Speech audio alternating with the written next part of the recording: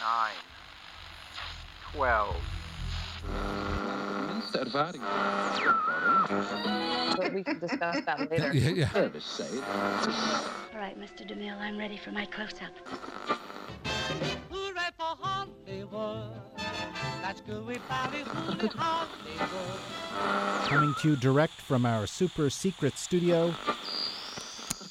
Hello, this is Washington for Beautiful People on Deep State Radio. I'm your host, Emily Brandwin, at CIA Spy Girl on Twitter.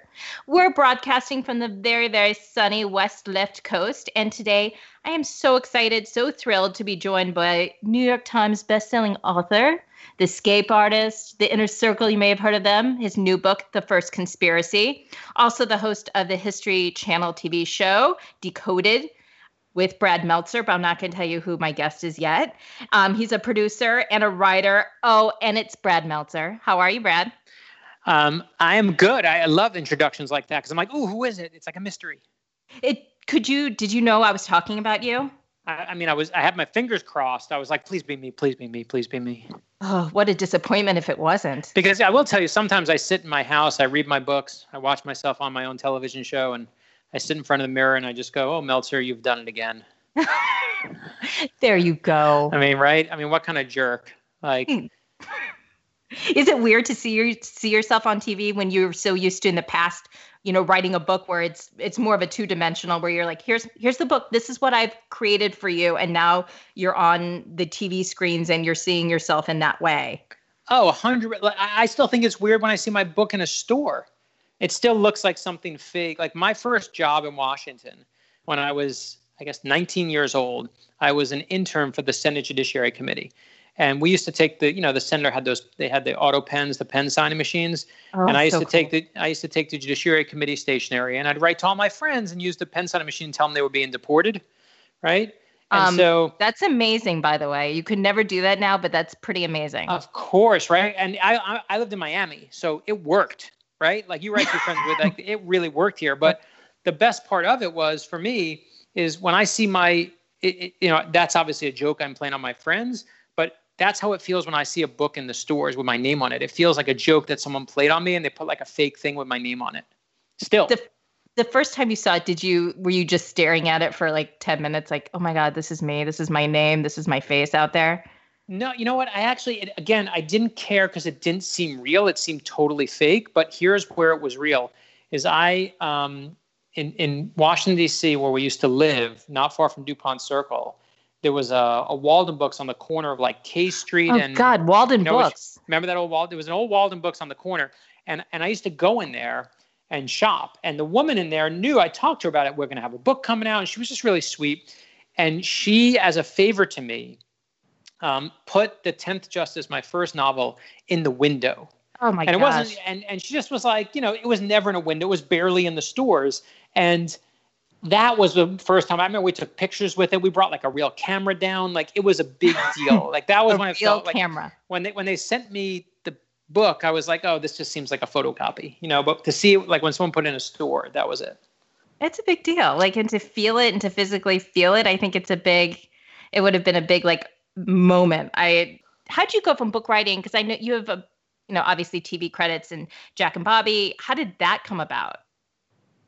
It happened because I was at an agency that will not be named. That the truth is I said to them, I want to do TV. I wanted to do come up with some TV ideas, and they were like, again, you have to remember this was almost 20 years ago, when if you wrote thrillers, you were a thriller writer your whole life. Everyone was stay in your lane, right? If you were a romance writer, that's what you do. If you work as a Senate staffer, that's what you do. Like, you didn't jump around. Maybe you would go private sector back to government, private sector back to government, but you stayed in your specialty. And I said to them, I have a TV idea I want to do, and they just were like, they didn't care, and they put me in a meeting that I didn't realize until I went into the meeting that it was a totally fake bullcrap meeting. And it wasn't even like with an agent, it was like with someone's assistant. They didn't even have an office. It was like a desk in the middle of the room. And no. I think it was like a tryout meeting. And they said, this kid who was like younger than me, and I was like 29. Like I couldn't, I was 27. It was hard to be younger than me at that point. And the kid says to me, so what kind of work have you done before? And not that anyone needs to know who I am. I was still like just starting out. And I said, I wrote this book. I wrote this book, The 10th Justice. And the kid looks at me and goes, 10th Justice, man, I love that book. And I realized in that moment, this whole meeting was bullshit. Like the whole meeting was bullcrap, I should say. Like it was. You can say bullshit, by the way. Yeah. I'm saying, but I will just tell you, like, it was just fake. It was there to like please me. And I left the agency. I was so pissed. And I was just like, you don't care at all what I want to do. I clearly want to do, I have an idea for something. And I went to my friend Ari Greenberg at this new agency then called Endeavor, before it was WME. And within a month he basically, we were pitching Jack and Bobby, and it worked. And it was just because, again, so much of Hollywood is kind of like a heat-seeking missile. It is. And same thing in DC. It's the same thing. DC is a town of heat-seeking missiles. Same thing. And that's why the podcast title that you have is so good, right? Like, it's the same thing. Thank you. And when we were out there, we used to say, like, they're both company towns. LA and DC are company towns, right? Brad, That's what you do. I literally say that to everybody. Everyone's like, is it different moving from DC to LA? And I say, it's the exact same city. It's the exact same questions you get. In DC, it's, what do you do? What do you do? And in LA, it's what do you do? Because their intent was like, what do you do? Who do you know? How can you help? Right. How can you help me? That's the question, right? How can your crap help my crap? Exactly. I was like, it's the same thing. We just have much better weather, and I never have to scrape my car. Yeah, that's all. And that's why I live in Florida, because I was like, I don't want to scrape my car. And so that's basically how it happened. The funny part was, for Decoded, it was the exact opposite experience. Like, I was chasing to get Jack and Bobby, chasing to try and get a show on the air. And we got lucky enough, with my friend Steve Cohen and Greg Berlanti and all these people that made it work. And Vanessa Taylor made it happen. But when it came to Decoded, it was actually the exact opposite. And what happened was I'd written a book, a thriller, that was about the secret codes that the Freemasons used to use, and a secret message that Thomas Jefferson used to use when he was president. And one of the heads of the History Channel read the book and said, I want to do a show like this. And they came to me and said, it was the height of kind of Dan Brown's Da Vinci Code stuff. And he's like, we want to do a Freemason show. And I was like, that's not a show. That's just ripping off Dan Brown. And they said, well, what would you do? And I said, well, why don't, instead of just ripping them off in a way that's so blatant, I said, why don't we actually do this mystery instead? I said, in 1792, the first piece of the White House is put down in a giant Freemason ceremony. They laid down the cornerstone of the White House. And within 24 hours, that first piece of the White House, that cornerstone, went missing. And then we can do a mystery on what happened to it. Tell the story behind it. Why does no one know that story? And then you can do all the Freemason stuff, because it was a Freemason ceremony, and you have a better thing. And he's like, that's awesome. Can you do more of those? And he's like, give me 5. He said, give me 4 more. I need 5 of those. And so I went and found, 4 more. And basically Decoded happened because we weren't chasing it. It was the exact opposite. We were kind of like, no, we don't want to do it. You don't want to do that. And the more we said no, the more they were like, yeah, let's do more. So it was just the exact opposite of everything. It was like, we called it the George Costanza. It really, I was about to say, you totally Costanza'd it. It's so funny. I always tell people to judge in LA. They're like, oh, I'm taking a meeting. I said, the way to judge a meeting now is the type of water that you get. I'm like, I just take meetings now for water. I'm like, do you get bottled water? Is it warm? Is it fresh? Is it sparkling? What do you get? If you get in a glass, it's kind of bullshit. I'm like, no, I want it to go. I want a favor if you're going to go to the meetings. So next time you have a meeting, I want you to judge it by the water.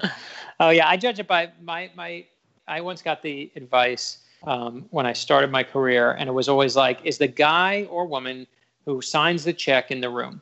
Ah, good advice. And I was always like, that's a big meeting. And they're like, you got to get the person who signs the checks.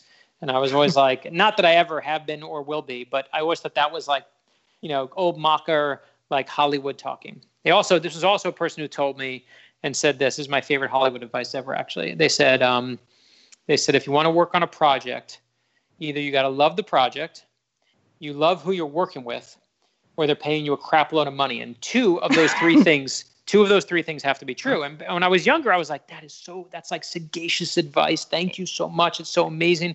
And I realized looking back, that's the most terrible advice ever, because only the first 2 matter. The third one it will only lead to like crap. It will only lead to trouble. It will corrupt your soul. Yeah. For sure. But when I was younger, I was like, oh, thank you, wise person. I'm ready for LA.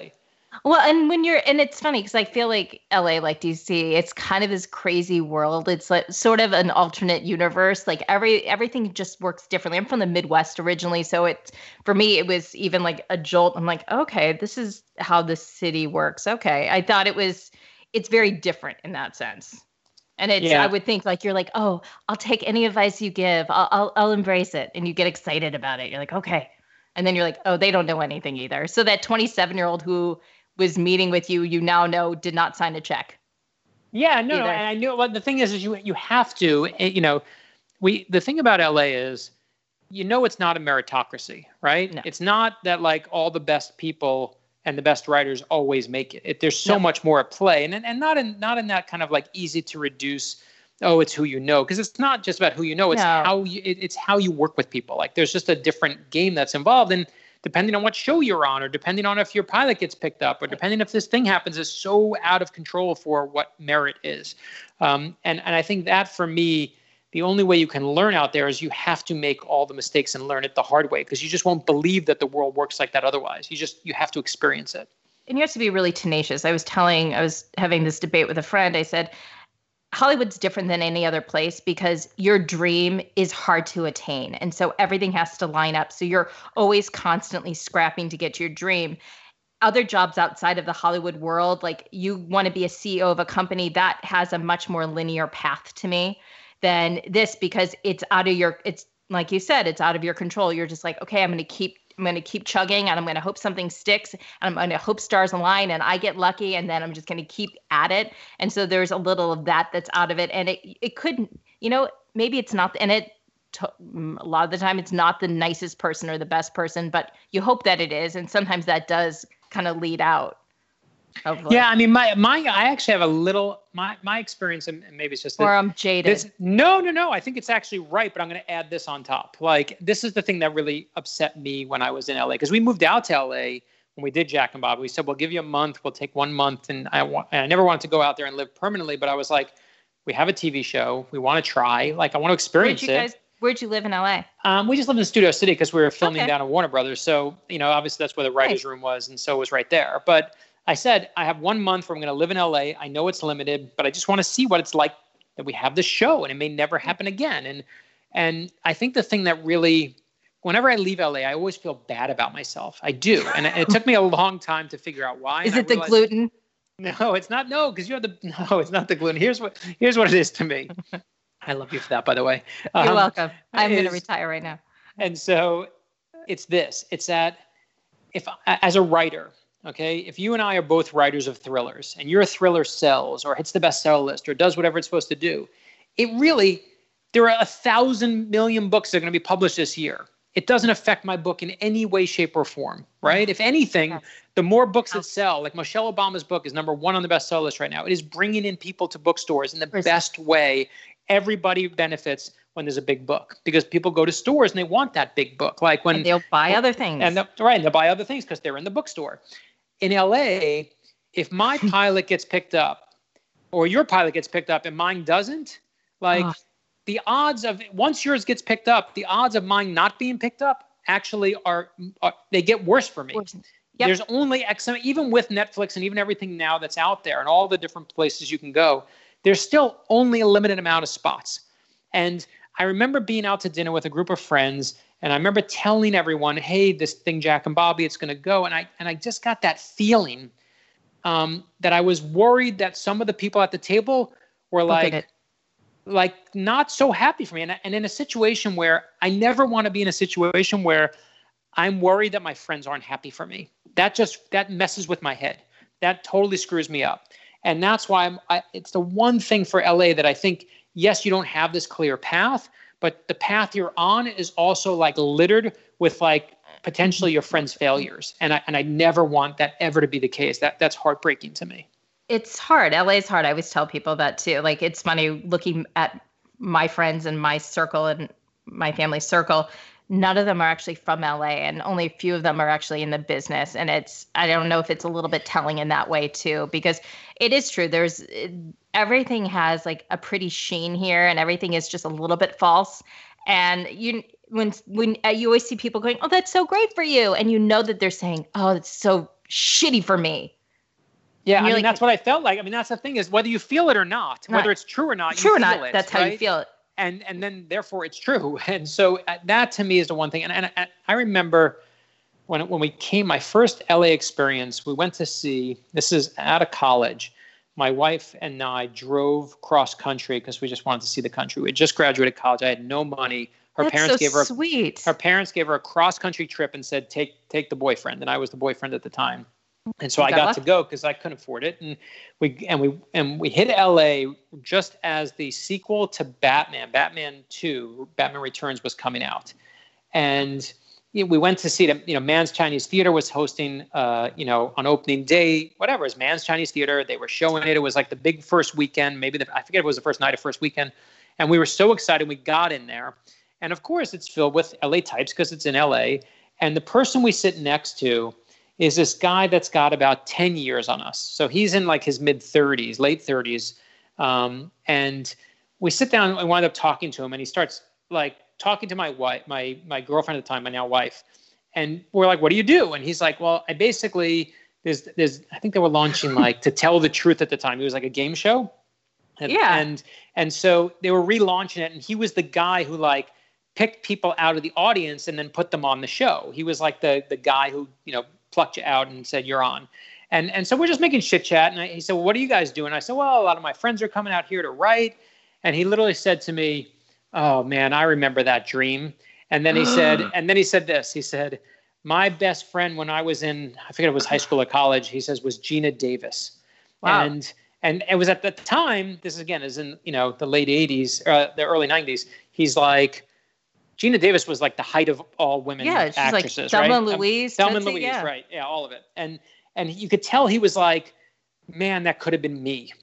And I just remember looking at him and feeling, I'm like, am I looking at a future version of myself? And the idea that you could go out there and have your dreams so clearly crushed and be like, it was so heartbreaking to me. I was like, this place scares the crap out of me. I was like, I'm going to go write a novel instead. I'm done. My favorite LA experience when I first came, because I was sort of enamored by it because it's so like, it's so shiny and beautiful and glitzy. We got invited to a couple just in my husband's work, like movie premieres. And I was so convinced, Brad, I said, honey, I'm going to wear sunglasses and I'm going to walk down the red carpet and everyone's going to think I'm famous and it's going to be amazing. He's like, yeah, don't do that. I'm like, no, I'm going to do it. It's going to happen for me. So I put on like giant sunglasses. I start walking down the red carpet because anyone can walk down it. And literally the paparazzi, I hear someone yell, she's nobody. And I looked around. Another paparazzi goes, I'm sorry, what? She's nobody. She's nobody. So I literally like hustle off. I see my husband on the other side. He's like, how'd they work out for you? I'm like, it went really well. It would. Oh boy, that's rough. There is no metaphor hidden there. No, she's literally nobody. And I thought, this is welcome to LA. This is amazing. So yeah, it's good stuff. It's interesting because by the way, speaking of LA, that's how I kind of discovered you, was you're on Kevin and Bean all the time. I love Kevin and Bean. They're my favorite. Me too. I love them. They're an institution in Los Angeles. And I did their show a couple times and I listened to them all the time. But I was going to tell you, that's how we discovered you. Oh, that's good. I love them. They're the sweetest guy. There are a couple radio shows that have come from like being, okay, that's a thing you go on, to like, this is my family. And there are like half a dozen shows around the country that I feel like I've been on, early in my career, started out with them, and they've just been there for me forever. I love those people. They're all fantastic. I love Allie. I love the whole crew. They're so kind. It was such a dream to meet them because I was like, oh, they've been such a part of my LA life. Well, yeah, exactly. It's a driving town, of course. Yeah, no, and they're so kind to me because they believe in our kids' books. They believe in, I was just on there to do the first conspiracy with them, and they just, they're just super supportive, and they're good readers. They really read, which is amazing. I love that. It's speaking of your children's books, they are our go-to baby shower gifts. Anytime we have a kids party or a baby shower, I always give them the I Am books, and it's usually the Jim Henson and the Lucille Ball book. Oh, perfect. Those are great. Can I ask for some more like comedians? Can I make a request? Yeah, trust me. Please. Who do you want? I mean, I would love, like, do they have to been passed away, correct? No, because you no, did we Billie did Jane Jean. Goodall, right? And you did Billie Jean King. Billie Jean King comes out next week. Yeah.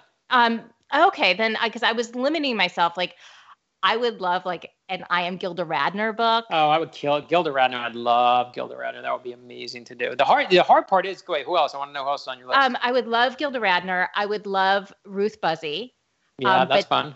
Well, Ruth Buzzy was when I worked at the CIA and I was in the disguise department. I would disguise myself all the time because I was an old theater, nerd, and I used to disguise myself as Ruth Buzzy. And everyone's like, "Who is that?" I'm like, "You don't know who Ruth Buzzy is?" And I grew up on her, and so that would be. So wait, so is that what I remember on Twitter? Is that how you knew Tony Mendez?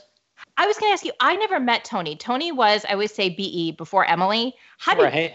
I'm like, that's how we tell time. BE. I never met him, but everybody spoke about him because he was a little bit before, and his wife as well. How did you? Because I saw that you also tweeted about him. You met him. Yeah, I knew him. He basically. How'd you work with him? I knew him. The funny part was, I think I even met him long before. Must have been before the Argo movie came out. My time will be a little off because I just don't remember. But I met him because I saw a story on, CIA Master of Disguise, and I was like, CIA Master of Disguise. I got to meet that guy. And I wrote him. I must have been an email at some point, or maybe I had a friend in common. And I reached out to him, and he said, "You know what? Come meet me and Joanna, and we'll have I don't forget if it was like a meal or a coffee or whatever it was." And I just remember sitting with him for like an hour, and him just telling me the secrets of how he did all this stuff before it was known to the public. And the truth is they're all of the time. Any time a character disguises themselves to this day in any of the books, it's based on stuff Tony gave me because he was so frigging good at it. He was so good at it, and he was so kind with his time. And anytime I had a question, I'd call him up and say, "How do I do this? How do I do that?" And he would always answer. And obviously, to lose him was, you're just so sad because the guy seemed like he was, still in his prime. He was such an artist, and I think that's what I've always appreciated about him is that when people talk about him, they talk about not only, his genius, but really his artistry and what he did and how he combined both the worlds. Because you see movies and everyone ask me, like, "Oh, you did Disguise. Did you rip your face off like in the Tom Cruise movie?" And I'm always like, go read Tony's book. Go do that. That's the book. Because I think How long did you work there for? A little over 6 years.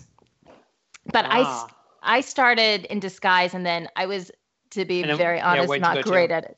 I was not great at Disguise, and probably because I dressed myself up as Ruth Buzzy a lot. I was going to say Ruth Buzzy is not in the flower pot on the head will always be the giveaway. Yeah, that or is clutching my purse and pretending to sit on the couch.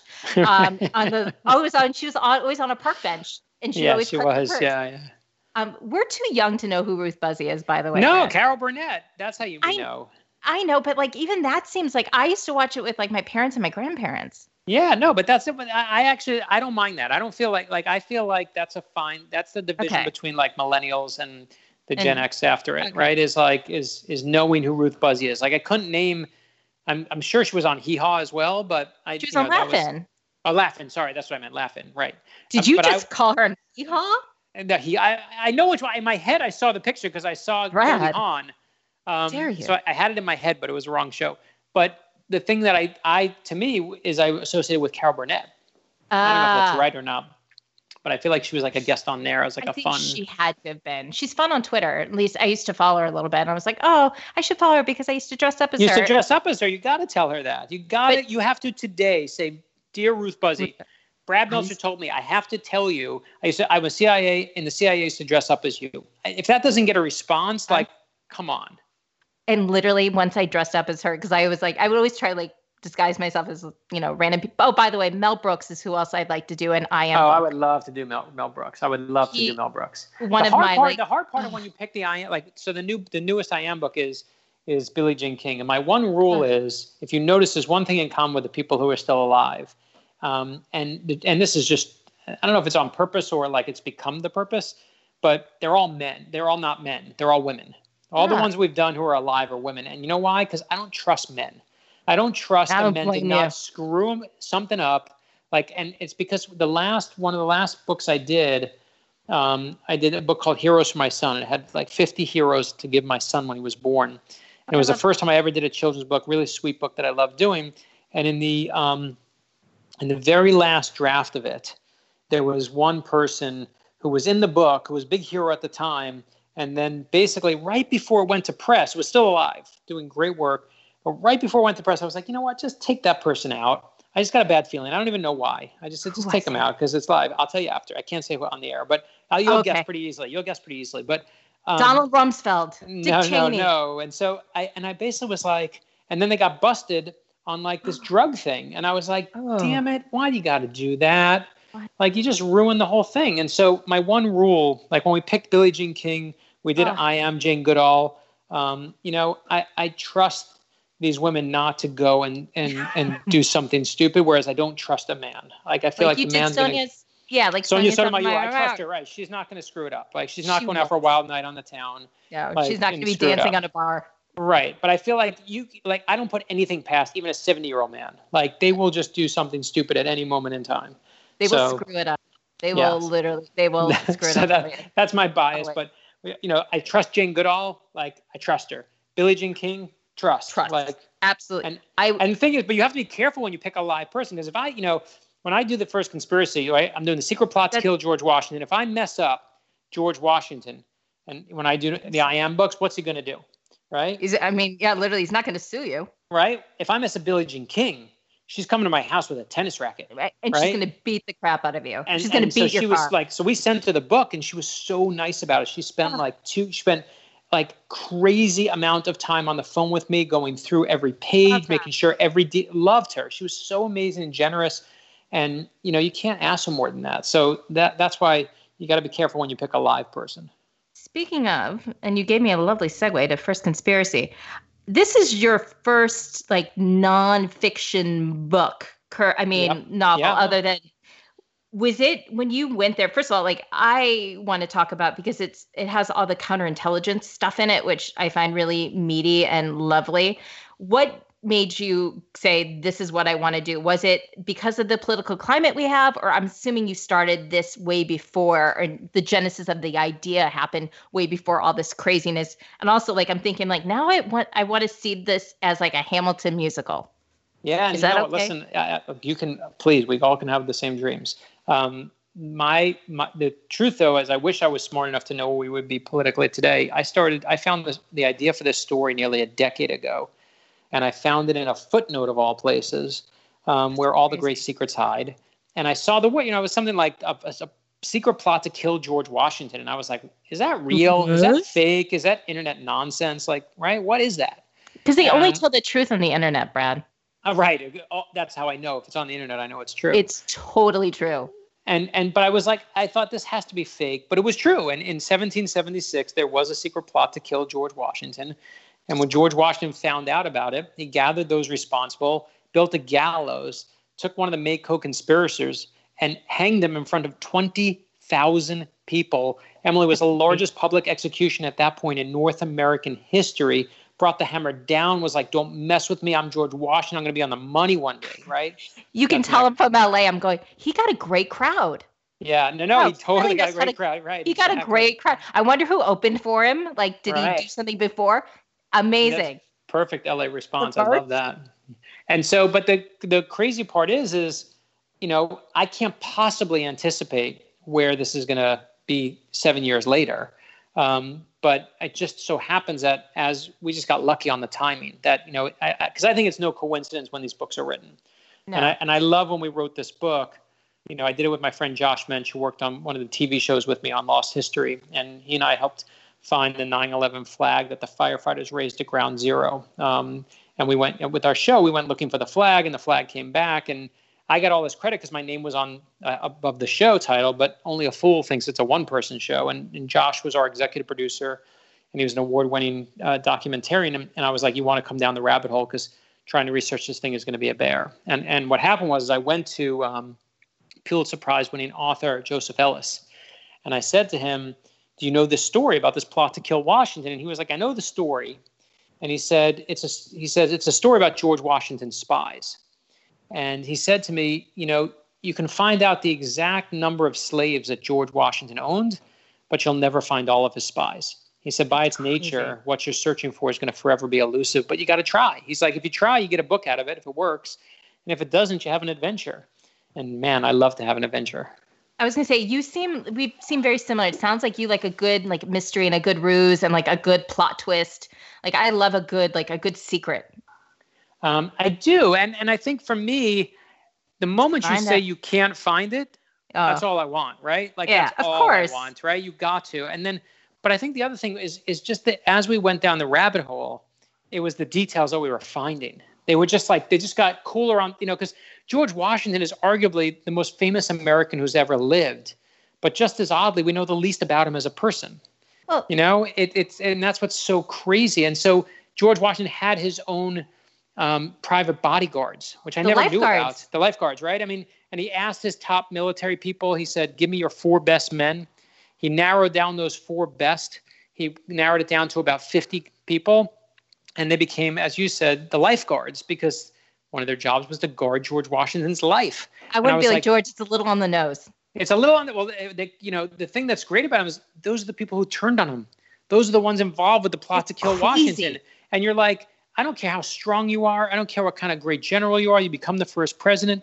That's a moment that's devastating to George Washington. And suddenly he's so much more human than the kind of granite figure who we see on the dollar bill every day. Because he was that's what surprised me is like, how can this man who is this idolized, I mean, it's George Washington, have that moment of just being naive. And to me, that was so human and so like, it's like any of us, like you find your friend like stabbed you, you're like, oh God. And like that, but then that sort of turned and that's how it was all sort of the precursor to the CIA. And that's right. George Washington, right. When he finds out about what's going on, he basically builds a secret committee. He's like, I got to find out what's going on. And he puts John Jay in charge of it. And if you're going to have if you're going to have a good secret committee, you got to have a good name. So they give it the title, the Committee on Conspiracies. It's a great title. Great title, right? And then John Jay, of course, becomes eventually the first Supreme Court justice. But right now in 1776, he's starting out. And, everyone thinks that the precursor to the CIA is the OSS, but not to me. To me, it's right here in this moment. And in fact, this in CIA headquarters in Langley right now, there's a room dedicated to John Jay, who they call the founding father of counterintelligence. And I love that it all traces back to this moment right around this plot to go after George Washington himself. And so I love that you can see in the book the plot to get him, but what I like just as much, you see the whole birth of our counterintelligence movement, and you see that, we weren't very good at it. The British were great at it. The British were raiding our mail and going through our stuff. They had entire amazing campaigns to read every letter that came into the colonies.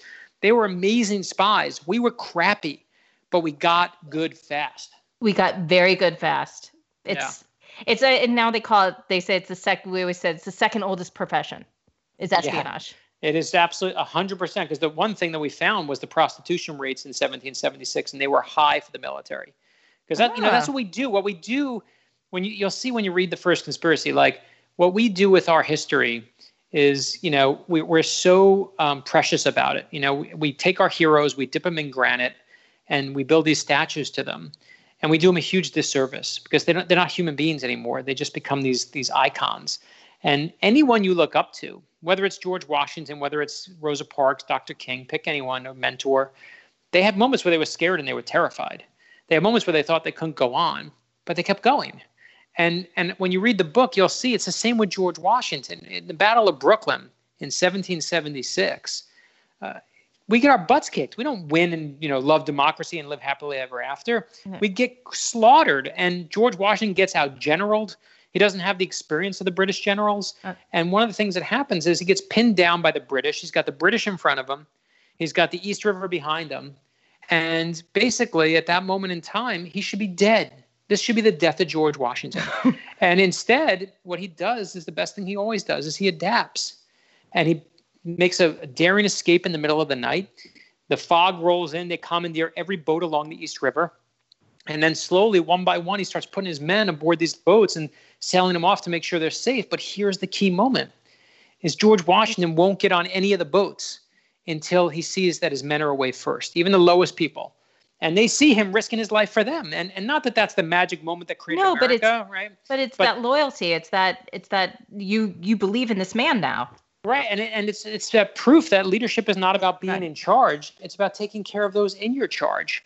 And that is God, do we need that today? I was just about to say, as you're saying that, I'm going, God, that's so relevant right now. Could you have ever written something what's going on with Mueller and the Russia investigation? Is all of that could you have even dreamed to write that, or does that even seem far-fetched for I think people in Hollywood are probably going crazy thinking if they wrote that, it would get thrown, against a wall and somebody that could never happen. That's what, people, I do these interviews where people ask thriller writers, what would they do if they could write, Donald Trump's administration and what's happening right now. And I say exactly, if I wrote this, my editor would say, Brad, no one will ever believe it. Forget it. Send me back. And my one rule for thriller writing is don't compete with reality. Reality will always win. Right? Really? I mean, between my make-up fake version of a reality show president, who takes over the White House, and the real one, the real one's going to be the better story every time. It's just going to be. And to me, you can't compete with reality. You got to be 10 steps ahead of it and figure it out. What kind of dog do you have? I have a little Havanese. Do you ever post pictures of it? Just because I like dogs. I do. His name is Teddy. Okay. I'm following you on Instagram now too. So I'll look through because I was like, oh, you were in St. Louis, my hometown. I was very excited to see that. St. Louis was one of the best stops for us. We love St. Louis. Oh, it's the greatest. I get a little nostalgic. I haven't been back in a while, but it's a great city. I look back and think, you know what? Growing up in the Midwest, growing up there it was really good. It's good foundation for me and it's a great city. I was just going to ask you, how would you end if you were writing the Mueller, Russia, Trump, how would it end? And would it end with Don Jr. and Jared in prison, joining cells? Would Ivanka be? And who's imprisoned? See, what you're asking for is you're asking for the fan fiction, right? That's what you want. Uh-huh. You want the fan fiction of tell me who's going down. Tell me what's going to happen. Tell me the bad parts. Tell me the good guys. Tell me the truth is I don't spend 1 second even thinking of it because to me, all the best stories, you can't see what the ending is coming. You can't. So to me, trying to guess the ending of one of the craziest stories in modern history, good luck. Oh my God, that's all I think about. I literally daydream. I had a birthday recently. It was my birthday candle wish. I was like, come on, Mueller. Come on. It's just a crazy story. I mean, one of my, I'll leave, this is to me the best way to say it is when I was doing this book, again, just because we're talking about U.S. presidents, one of the things I got to do is I was in Kennebunkport, Maine, and I had done a lot of work with Barbara Bush's Literacy Foundation. Because President Bush and Mrs. Bush years ago wrote to me. They like my novels. They read the thrillers. And I've gotten letters from Clinton and, very, very nice. You can't ever, again, you think they're fake when you get them. I was going to say that would blow my mind. Yeah, no, I totally thought they were fake. And Barbara Bush, what I loved about her is she just believed you got to teach everyone to read. And it wasn't just kids, but it was adults. It was, people who were immigrants, people who didn't speak English. She just believed that's the American dream, teach everyone to read. And I loved her for it. Beautiful. And we did these amazing, they were nonpartisan, completely amazing literacy events to raise money for teaching and giving people the opportunity to read. And when I was in Maine to honor her after she died, it was a few months ago, I should say, we knew what was happening with President Bush. We knew he was sick. And we knew it was coming. And I found out that President Bush's, some of his favorite authors, they were being asked to come in and read to him. And I got the call and they said, we'd like you to read, you want to read to President Bush. And I said, I'd be honored, of course. Amazing. Right. And they were in Kennebunkport and they say to me, listen, you're only going to be in there for 10 minutes because he sleeps very quickly. And my wife, of course, joked and said, don't worry, Brad's used to his books putting people to sleep. And, Your wife's a good woman. I like her. She is, of course. And so we go in the room and it's my wife and I, it's President Bush and his service dog, Sully. And this is the end. We know this is the end, right? We know this is and I start reading to him and I can see on his desk when I get there, he has about 5 or 6 books that are stacked up. And they're one of them is The First Conspiracy. And it's dog ear. He gave us a blurb on the book because I sent it to him almost a year ago. But it's he read it I can't tell you how many times. It's got a post-it in it. So the pages are all whatever. And I say, sir, you want to read this one? I brought my own copy. And he's like, mm-hmm. Because he can't really speak at this point. He nods and goes, mm-hmm. And so I start reading. and I read one of my favorite scenes to him in the book. It's where George Washington, for the very first time, has the Declaration of Independence presented to the troops. And he's fallen asleep at this point. I'm there a couple minutes, and I'm like, this is exactly what it's supposed to be. But then I get to those words that we all know. We hold these truths to be self-evident, that all men are created equal. And his eyes pop open. And it's like he's locked on me, right? He's just like a laser. And my wife and I are looking at each other. And I get to the end of the chapter, and he's still locked on me, full clarity, like as if the Declaration of Independence is like his very lifeblood. And I say, sir, do you want to read another chapter? And he goes, uh-huh. And so we read another one. I go, you want to read another? Mm-hmm. And another? Mm-hmm. And instead of being there 10 minutes, I'm there for a full hour. He's That's wide amazing. awake, just locked on. And I eventually, of course, say my goodbyes. I know I'm never going to see him again. And I get to thank him. And to me, to be able to read about our first president, to at that point, our oldest living president, right, is so humbling. And when he died, the thing that was in all the tributes, and just to kind of show you from where we are today, this will all make sense, like the tributes that you saw all had one word that kept jumping out to me, which was decency. Decency, right? And all of them. And it's not, and yes, I know it's because he was a decent guy, which he was, but I also believe at my core that it's because that today, again, no politics about it, Republican, Democrat, whatever you are in between, we're a country starving for decency. The way we talk to each other is so disgusting. The way we hate is so disgusting. And what we need is far more decency, far more tolerance than yelling at each other. And so to me, spending time trying to think of like the most horrible, vicious ending for, whatever is, I feel like I'd much rather spend my time with a President Bush, with a George Washington, like now I it's feel just horrible. No, it's not. Thanks, Brad. No, I'm joking. It wasn't the ultimate guilt trip. It was just like my thing is that like I don't my think mother. it's. Yeah, exactly. Call me. But I think that what it really, when you look at where we are as a culture, if you look at the two big biographies that came out this last year, they were Neil Armstrong and they were Mr. Rogers. They were people who were humble and they were modest, right?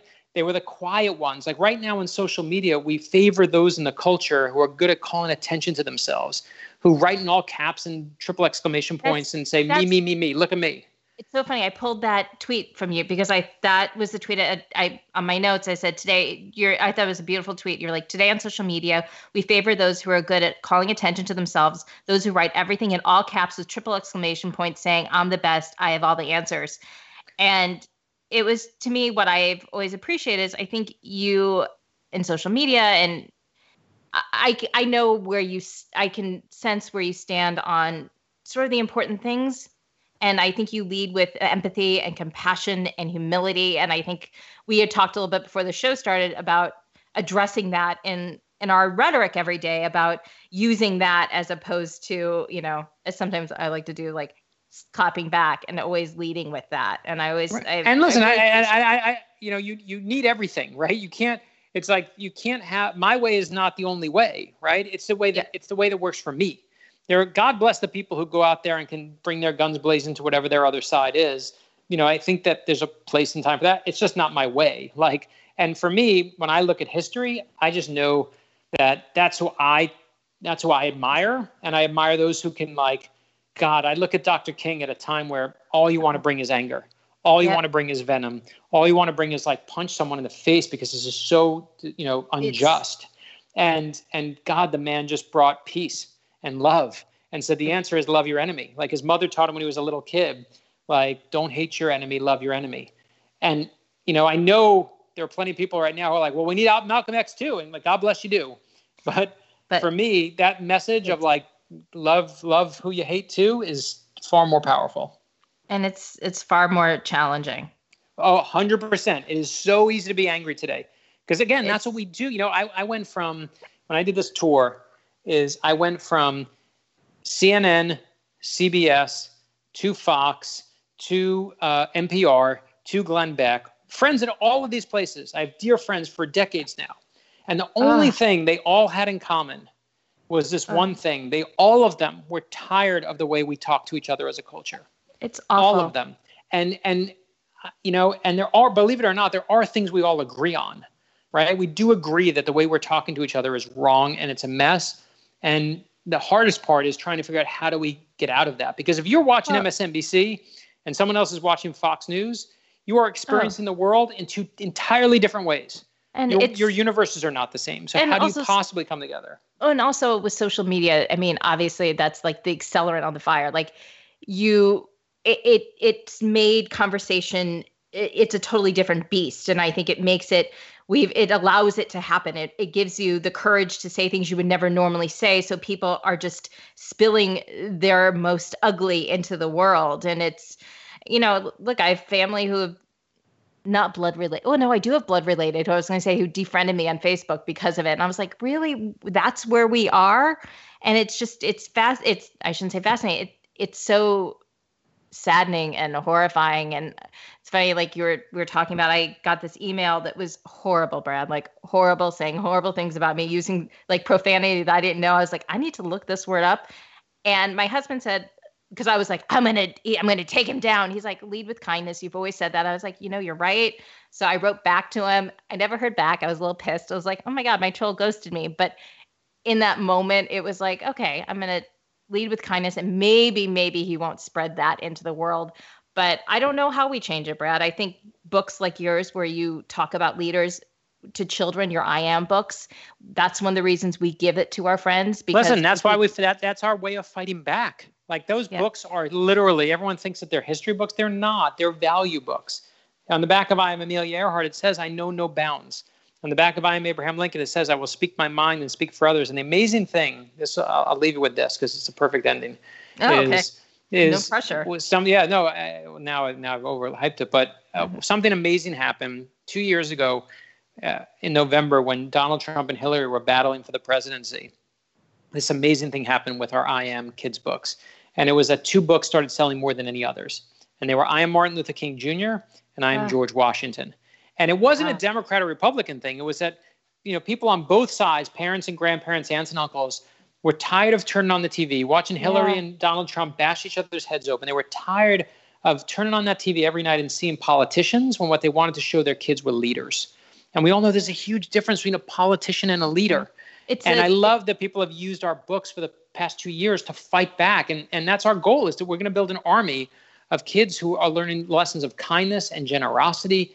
And to me, I love that when wait till you see I Am Billie Jean King. If you're not charged up by the time you get to the end of it and feel like you're ready for whatever the next battle brings, I love that becomes part of like what I'm working on a daily basis. It has to start young, and to me, it's my nieces and nephews, and my husband's like, you need to like take it down a notch, because I was like ending every like email like, and make a run for the White House. You can do this. You can do whatever you want. Right.